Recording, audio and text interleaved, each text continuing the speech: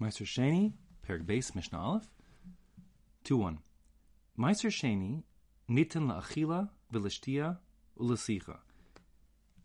The proper use of consumption for Maaser Sheini in Yerushalayim is for eating it, for drinking it, and sicha is anointing it. That's applying oil to one's skin. V'le'echol davar shedarko le'echol. This has two separate explanations, not a machlokas, two different implications. It's the meaning of the words are, one is to eat that which it's normal to eat, which means, first of all, if one has Maaser Sheini foodstuffs, or he purchased Maaser Sheini foodstuffs with Maaser Sheini money, if the food spoils to the point that people no longer eat such food, like the bread got moldy, etc., so then one is no longer required to eat that bread. He can dispose of it. A second important point here is that when one eats his Maaser Sheini food, he has to eat it in a way that's the normal way of consuming this food. So you can't decide that you want to make a watermelon smoothie and drink your watermelon as a blended watermelon, because normal people don't eat watermelon blended. Assuming that's true, so then one would not be allowed to blend his Maaser Sheini watermelon. L'such davar shedarko l'such.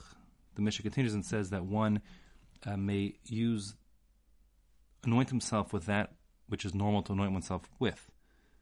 So therefore that will of course be oil, and therefore the Mishnah says, Lo yasuch yain v'chometz. A person may not use wine or vinegar to anoint himself, because one does not normally do that. That would be a waste of the wine or the vinegar, and that's disallowed. One may not waste Maaser Sheini, things with kedushas Maaser Sheini. Aval suchu es Hashem. And what one may do is apply oil to his skin, and that is permitted. Now, if you recall, we said in the last parak, the rules regarding consumption of Maaser Sheini were governed by that klal pratu klal. The Mishnah said you can use the money to purchase whatever you want, but you may not use. Then it said specifically cows, sheep, goats, wine, and alcohol. So there's no mention there of that's food and drink.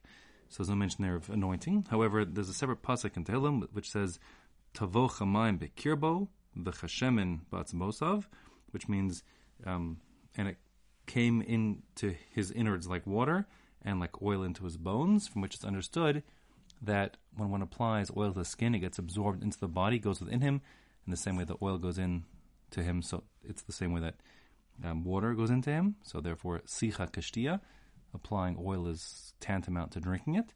And that being the case, one is permitted also to apply oil to his skin. Now, new paragraph, if you will. Ein mefat min shemen shel Maaser Sheini. One cannot spice Maaser Sheini oil. What this means here, pitum, is to infuse with some kind of fragrance. So the idea is that you take some sort of like fragrant leaves or grasses, roots, etc., and you put it into oil. And what happens then is the oil becomes a fragrant oil, which is great in terms of anointing, like as a perfume. However, the problem is, according to the Bartanura, when you pull the bits and pieces of the source of the fragrance out, those leaves or berries, whatever it is, excuse me, out of the oil, so then some of the oil will go to waste because it's the oil that was absorbed into the vegetable matter that you applied into the oil. So that's disallowed, says the Bartanura.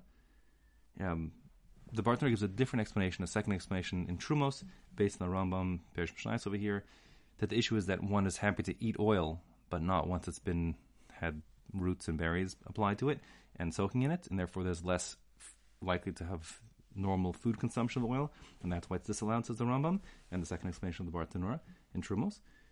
Ve'in lokhin b'dmei Maaser Sheini shem mufutam. A new din, an important din, which is that one may not use his Maaser Sheini money to buy foodstuffs, which is the kind of foods that many people, regular people, do not ever purchase. So the Bartanura's lashon is that this is the kind of food that's only for mufunakim, spoiled people, umunagim, people who are mufunak means like very particular people, and munag is people who are spoiled. So the idea here is that this very expensive shem mufutam is not the kind of thing that regular run-of-the-mill people ever buy. It's not their sort of thing. It's only for rich, spoiled people. And that being the case, the Mishnah says things that are not considered food for the everyman is disallowed. So that would mean Presumably, it's no problem buying single malt whiskey because everyone drinks that if they can afford it, if they have access to it, no one objects to it, and so on. So I think that regular, some nice 12-year single malt would not be a problem. But something like caviar, let's say, which many people just would never, ever eat because it's just not the kind of food they would ever buy and waste their money on, is disallowed altogether. So this is Shem Mufutam, the kind of food that the kind of stuff that no one would ever buy. A regular person, only rich people would buy it.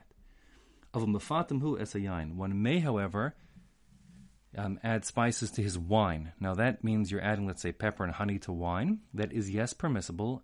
And the reason why that's permissible, as opposed to one may not add, let's say, whatever it is, pepper to his oil, is that when it comes to oil, you will remove the spices you put in. They're there to add fragrance, but they're removed, and therefore something goes to waste. But when it comes to wine, the ingredients you put into the wine to make this drink called Yenomlin would actually be drunk, kind of like sangria or something. It's drunk with the wine, and that being the case, nothing goes to waste, and therefore it's permissible to add your Ma'aser Sheini food stuffs to wine or to Ma'aser Sheini wine. Okay, now, more than new paragraph. This is like a new topic.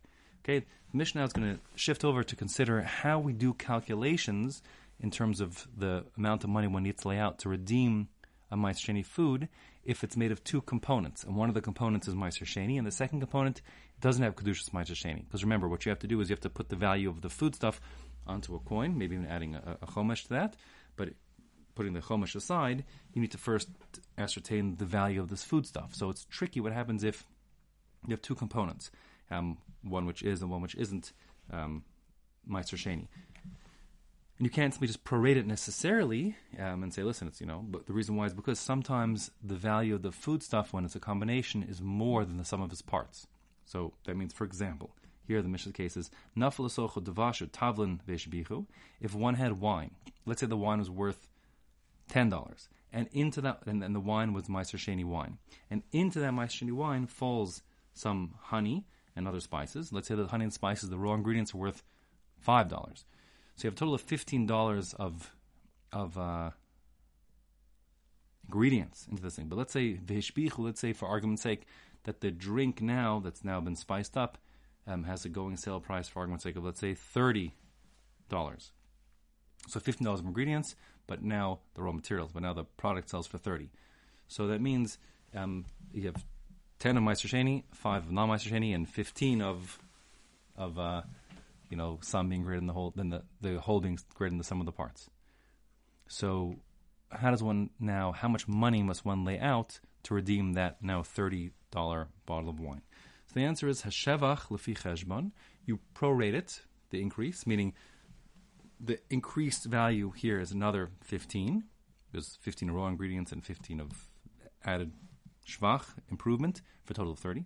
So that 15 you prorate, meaning since 2/3 of the ingredients were Ma'aser Sheini, it was 10 Ma'aser Sheini and 5 not Ma'aser Sheini, so 2/3 of Ma'aser Sheini. So then the shvach, the 15 also is allocated 2/3 to Ma'aser Sheini and 1/3 not Ma'aser Sheini. So in this case I gave you now, for example, you would have to put down a total of $20 to redeem that $30 bottle of wine, because we're saying the value is the $10 of original ingredients plus another $10 of shvach, of improvement. Similarly, dagim shnizbashlu im hakaflotos. If you have a fish, let's say for argument's sake, it's the same idea. The fish is worth 10, and you have some leeks that you cook the fish in. The leeks are worth 5.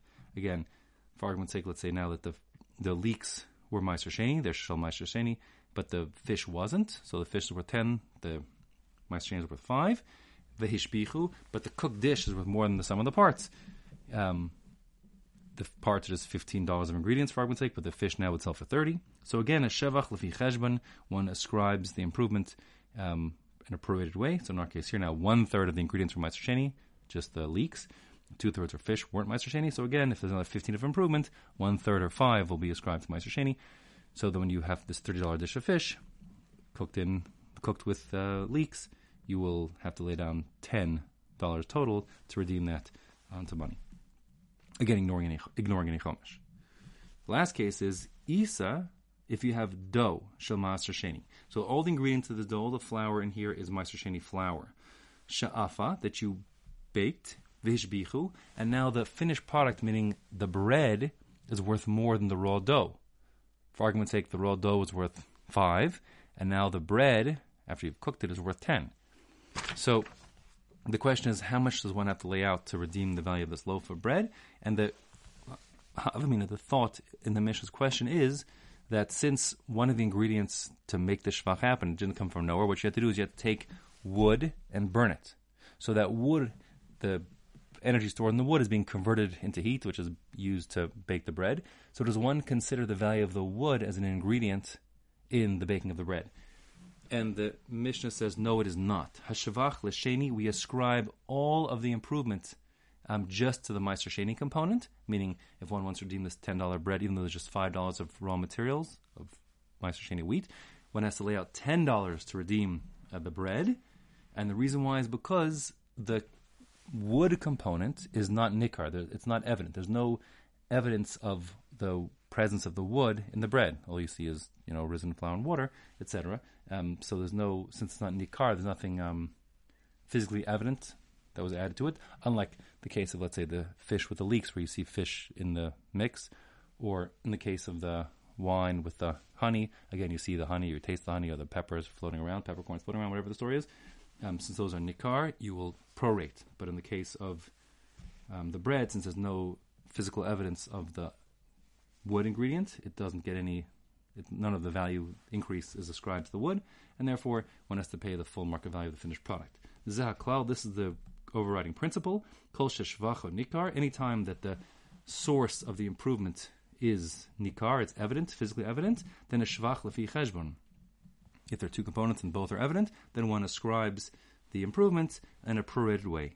V'chol she'ein shvach nikar, if there's no evidence of one of the two components that added to the value of the Maaser Sheini, so then hashvach l'sheni, you ascribe it all to the Maaser Sheini and you ignore the Eino Nikar, the non-evidence, for example, the wood, which is the source of heat, when one does his calculations for how much to redeem this finished product.